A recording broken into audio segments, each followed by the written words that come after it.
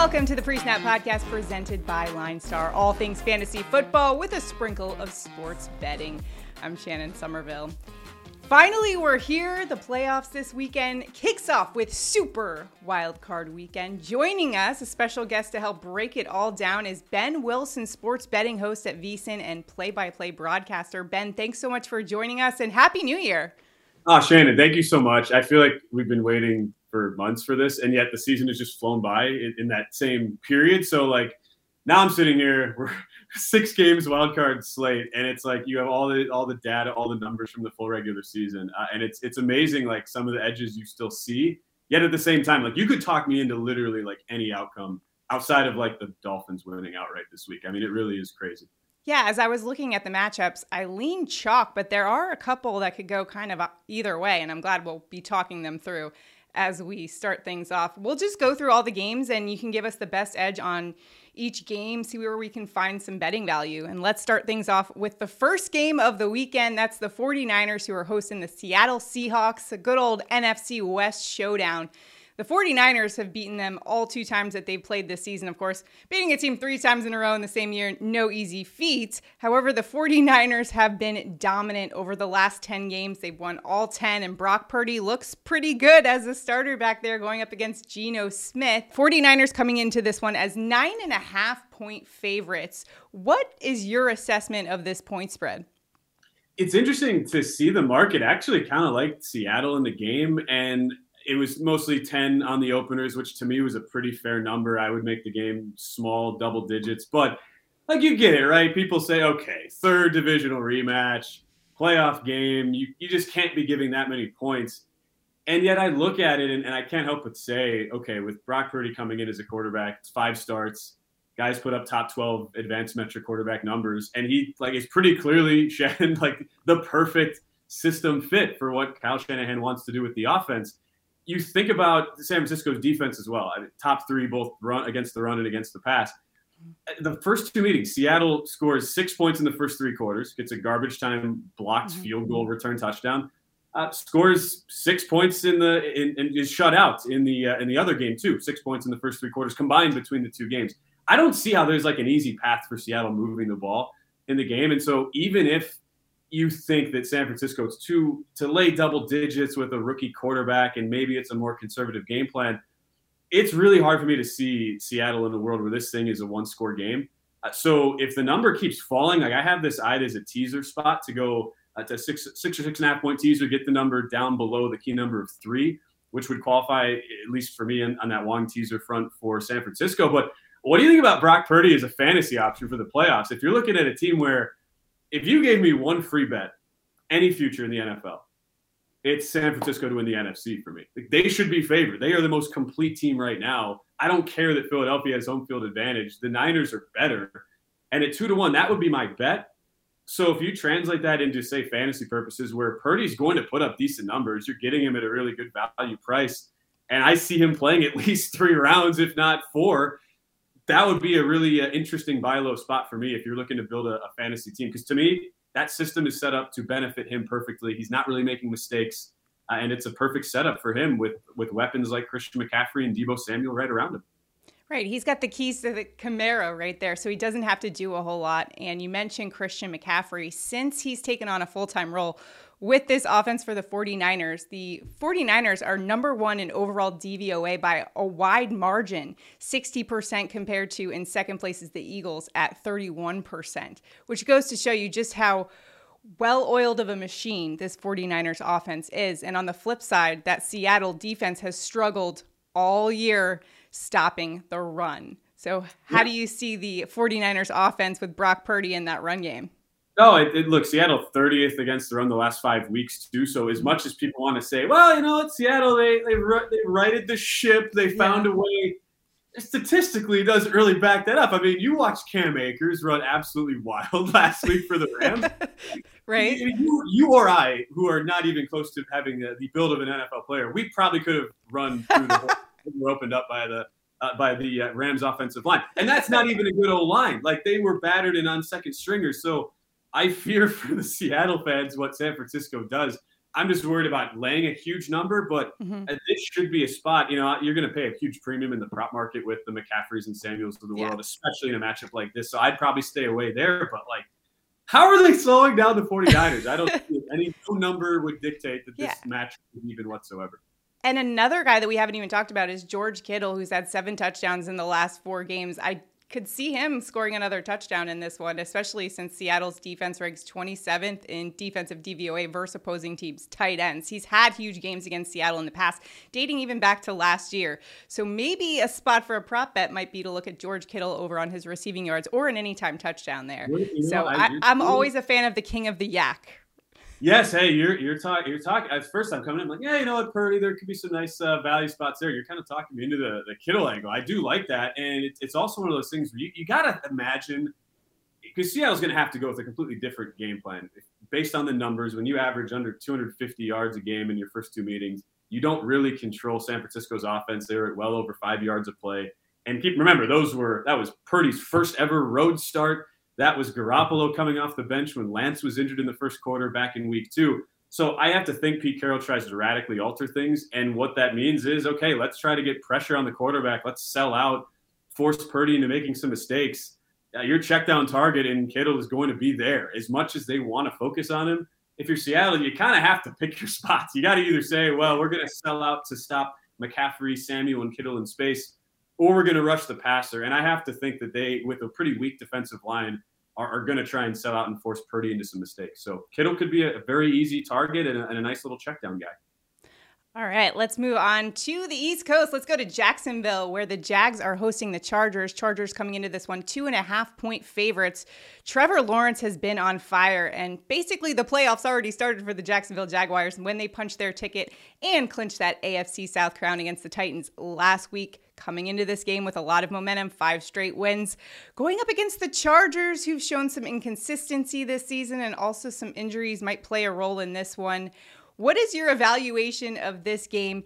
And more importantly, do you think that we will see the Jaguars mascot, Jackson DeVille, doing a celebration dance in a Speedo once again? I like that. That's the most important thing. Shannon just wants to see the DeVille, Speedo dance. But hard-hitting analysis here. Yeah, I respect that wholeheartedly. But look, no, I'm glad you mentioned the whole sense of Jacksonville already having a playoff game. Because to me, the betting market is going towards the Chargers. This was Chargers originally 2, came down to pick them. Now we're back up to Chargers -1.5 or 2. And a lot of people seem to think, okay, well, playoff debut now for Trevor Lawrence and Justin Herbert. They're both in that playoff debut role. So you'd probably give the lean and the edge to the better quarterback here. But Jacksonville just played a game where they were what? I mean, how would you evaluate that game? That was like 60% of their on the season, like their overall potential output. And it was a really poor game plan game, I thought, and we're really lucky to beat Tennessee. You have a massive advantage by getting through that game, playing so poorly. Now and especially with the Brandon Staley deciding to play his starters in a meaningless game, caused a little controversy, Joey Bosa and Mike Williams. Now kind of dealing with injuries, it's looking like both of them are going to be good to go. But still, Chargers not inspiring a whole lot of confidence. Then if that's the case, where are you looking to find some value here? Right. The pass defense is the thing that's really improved me the most. And for the Chargers, you're a top pass defense, number 1 in the league over the last 5 weeks. So naturally, you think about that matchup for Trevor Lawrence in Jacksonville. I don't know how much success they're really going to have through the air, but what people kind of forget, and I don't know why teams are not running the ball more on the Chargers, Shannon, but they're 29th defending the run over the last 5 weeks, have not been a good rush defense team all year. And what does Jacksonville have? Last time I checked, they have a super elusive, explosive, high-energy running back named Travis Etienne. If you're Doug Peterson as a head coach for Jacksonville, you have to look at what a failure that game plan was last week against Tennessee, even though you won, and say, all right, we only ran the ball 14 times. Like, we averaged the previous 3 weeks over 31 rush attempts and had a ton of success, won the previous 3 games that way. You got to get the run established again with Etienne. He's your guy. And as much as I have some doubts about Peterson with the game planning and how aggressive he loves to be, and he gets super pass happy, I can't help but look at that matchup. It's got to be staring him in the face. And I really believe, coming off of a bad offensive output, in what was a real playoff game, even though it won't technically go in the record books that way. It logistically was a playoff game for Jacksonville. I see them really altering how they approach this from a run game perspective. And, ETN's in that 75.5 range on the rushing yards. That to me is a guy I would take a look at, even though you're paying a decent premium there, to go over on the rushing yards. And for fantasy purposes, I'd lean Jacksonville in the game. If whoever advances is going to get Kansas City next week, that's not a run defense that inspires a lot of fear. So if you're trying to bank 2 weeks together and kind of double up your points next week, ETN to me is a really good option. Yeah, to add on to your point about the run game, Doug Peterson has to be going into this game as well, trying to take a little bit of pressure off of Trevor Lawrence into this one. And, hey, get that run game going, and then you can start to stretch the field vertically. And the Jags in a good spot. So we might be in a good position to see yet another Speedo celebration dance from Jackson DeVille, the Jaguar. I like that Shannon setting the over under it, like 1.5 celebrations. Like that's all she wants to see. I will be fully supportive of you on that. I also want to. I might be looking to tease Jacksonville depending if I can get a dance partner there. You're at the point now where it's 1.5 or 2. You can tease that up through 3 or 7. It's not do you really think this is a game decided by margin either way? Like, these teams are so even in both respects, where there are some positive things each team do, but at the same time, it's hard to trust either to really pull away from a game. And I find myself still with a lack of trust in head coach Brandon Staley for the Chargers as a game manager. I mean, there are rumors that he could be out if they lose this game, which seems wild on the surface, but when you really think about it, and with a guy like a Sean Payton kind of lurking in the wings there in LA, like, it makes sense. And I could easily see the pressure getting to LA in the spot. At the very least, don't think either team wins by more than a touchdown here. Let's move on then to Buffalo hosting the Miami Dolphins. Now announced that Tua Tagovailoa is out in this one. So who will be at quarterback? Will it be Teddy Bridgewater, who was nursing a dislocated finger on his throwing hand, or will it be Skylar Thompson once again? Or even, hey, Mike Glennon just got called up to the practice squad. So obviously the Bills in this one, the big favorites, 13.5 points. That is the largest point spread of the weekend. When you're looking at this lopsided matchup, where can you find some value in the sports betting department? First, God help us if we get Mike Glennon at quarterback, okay? Like, it could happen. It could. No, nobody wants to. I'm just saying, nobody wants to see that. And I'm so kicking myself because I don't know why. Like, why did the betting market assume that Tua Tagovailoa ever had a chance to play? Like, the market went from Bills 10.5 all the way down to 9, and so here I am. I'm walking into the studio this morning. I'm like, 9. That number's a little low. That's a perfect. I can tease that down to 3, 2.5. And then as I'm literally getting ready to go on the air, we get the Tua news out. Line goes up to 12.5, 13. So from the betting angles, I don't see much there. Here's the thing, though. You look at from the Buffalo offense, and again, those props are really going to force you to pay a premium because it's a bad Miami defense, bottom 10 in the league across most fronts. So the 2 meetings that the Bills and Dolphins had, Buffalo put up a combined 943 yards of offense. Like, there was zero resistance in any form or fashion for Miami. So as much as we want to make this game about how do the Dolphins look like if it's Skylar Thompson versus Teddy Bridgewater and how much do you really downgrade the offense, this is a position where Buffalo should be able to name their score. And you're probably going to see a team total right around 28.5 with the way the total's at around 43.5. And so, look, for Josh Allen, I mean, I have to imagine against a really bad Miami pass defense that has been torched time and again, bottom 5 in the league, he is going to have a lot of urgency in this game to put the game away. Like, think about the first 2 meetings. It was a total box score anomaly game in week 3. Bills let the Dolphins hang around, even though they outgained them by more than double, and the Dolphins won by 2. Similar thing happened in the next meeting where it was a 3-point game and Buffalo really couldn't put him out of the water. So I expect Allen to have a big game there. Again, you're paying a premium. I get it. But that's the only angle I really see when you think about such a lopsided mismatch there. And I hope you aren't being tempted by like, oh, maybe Skylar Thompson in fantasy. No, don't do it. Don't talk yourself into it. Don't do it. And hopefully this is a Bills-Dolphins game where all of the equipment is, nailed down or secured in place. That was the game that we saw that memorable, I guess now it's a meme of Ken Dorsey like throwing the headset and just being really mad at the end of that game. Yeah. So hopefully that's like the lasting image from that. Well, I mean, look, if you're also too, I mean, you're at least for him. I mean, on the Buffalo side. Imagine being an offensive coordinator and you watch Skylar Thompson try to make plays. So if you look at, like, I always look at completion percentage over expectation. Like, to me, that's a really valuable way to evaluate quarterbacks, because that kind of combines actual completion percentage with expected completion percentage, which is kind of measuring, like, what throws do you have within your scheme and how are you appropriately or inappropriately applying those throws. Like, are you making the throws you should make? Skylar Thompson is 58th out of the 69 quarterbacks who took snaps this year. I mean, he's barely above immortals like Nathan Peterman and Zach Wilson. So he really shouldn't be on the field. And I can't even imagine being like an OC, like a Mike McDaniel, watching him try to make plays. You're going to get a super vanilla, I would think, conservative game out of Miami offensively. Okay, well, let's go to a more exciting game then. The New York Giants going up against the Minnesota Vikings. The Vikings are 3-point favorites in this one. The Giants, all season long, I thought that the pixie dust would wear off. Alas, here they are in the first round of the playoffs. Meanwhile, the Vikings are the luckiest team in the NFL by the luck metric, which takes into account missed field goals, fumbles, that sort of thing. So when you look at these two teams, given the unpredictability between the two, how do you appraise this one? It's so hard, right? Because if I was to power rate the 14 teams, and if you ask the betting market to do the same thing, let's just pretend Miami and Baltimore are fully healthy. Team number 14 for me, Shannon, would be the New York Giants. Team number 13 would be the Minnesota Vikings. And I don't know that it's particularly close. You know, I think to me, the Vikings, in all fairness, and Seahawks would be really, really tight metric-wise. As the Seahawks, to me, have been a lot of smoke and mirrors as well from the start of the year. So as a result, it's really hard to make a case on the side. But defensively has been where the biggest struggles have been for each team.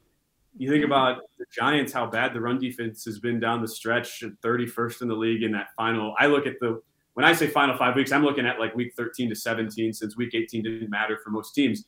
Giants were giving up huge gashing holes everywhere.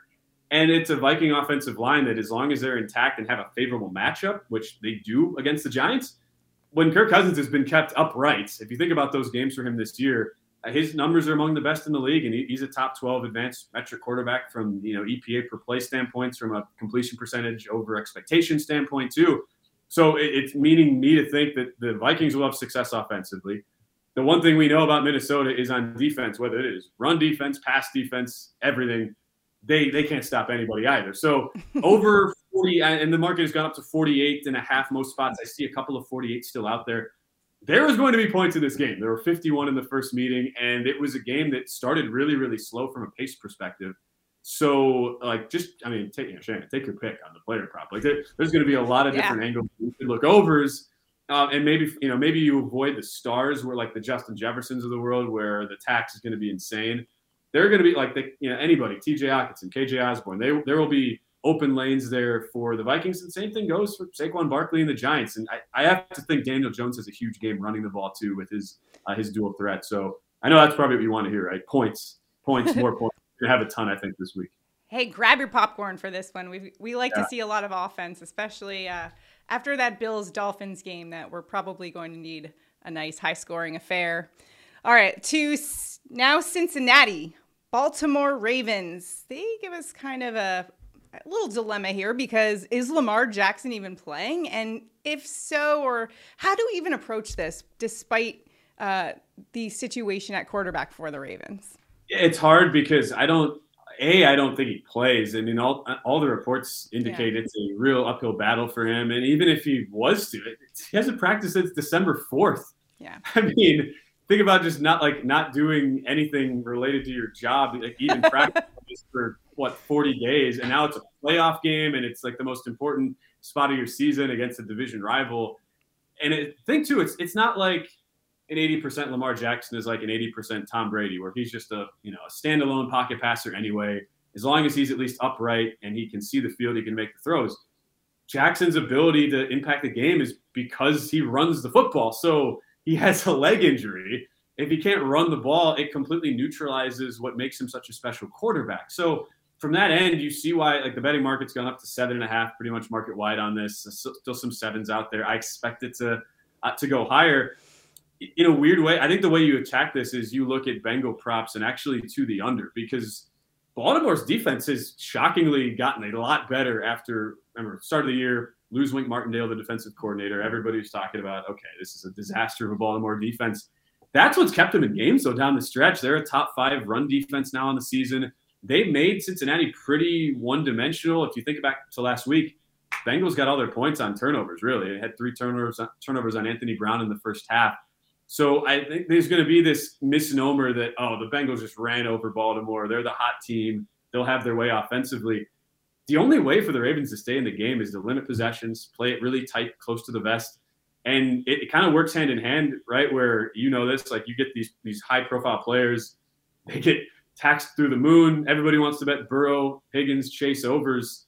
Those could be spots actually to look under this week where, I didn't think Burrow was all that – he wasn't that efficient by the numbers last week. They took advantage of a lot of short fields, and I could see this game – I don't expect the Ravens to win, but I could see this game being really a lot tighter on the spread than a lot of people think, largely because of the defense of Baltimore.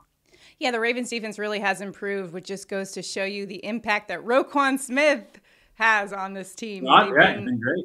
Yeah, they've been great. I mean, he earned his money, right? So let's see if he can capitalize on that recent payday to help them get by the Bengals.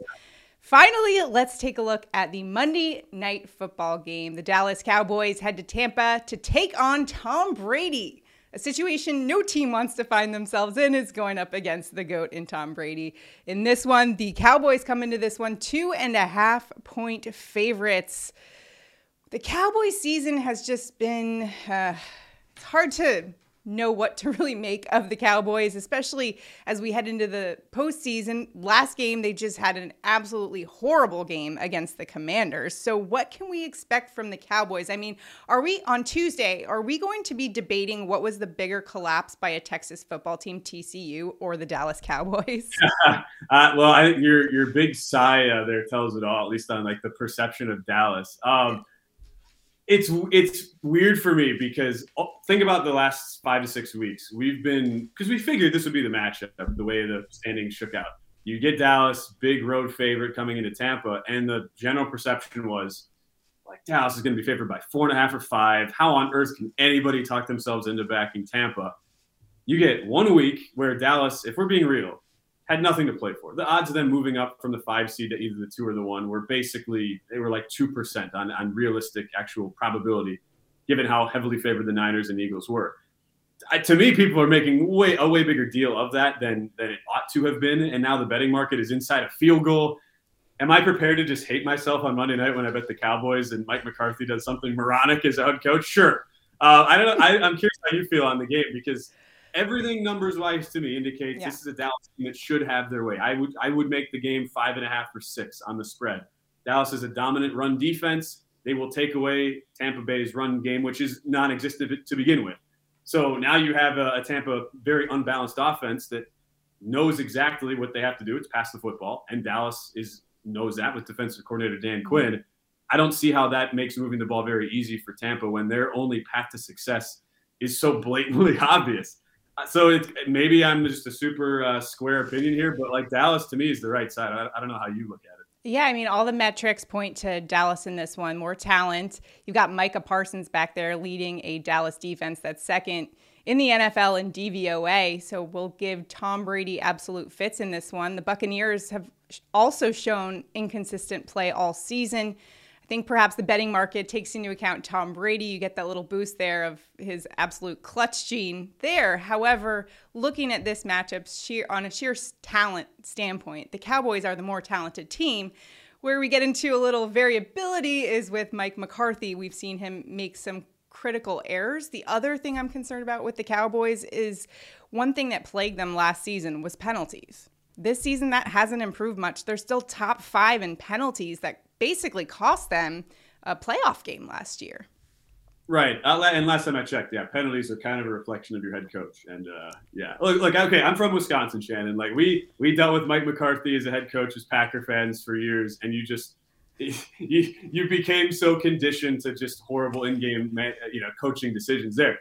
But I also feel like we're kind of forgetting about the Todd Bowles angle, who has been a complete fraud this year as a coach. Looks completely lost on the sidelines. Byron Leftwich's offensive coordinator does not know how to make any in-game adjustments. So like the national media narrative is going to be, okay, how can you trust Dak Prescott? He's thrown 11 picks the last 7 games for Dallas. How can you trust Mike McCarthy after the debacle last year, with an in-game coaching mishandling against San Francisco?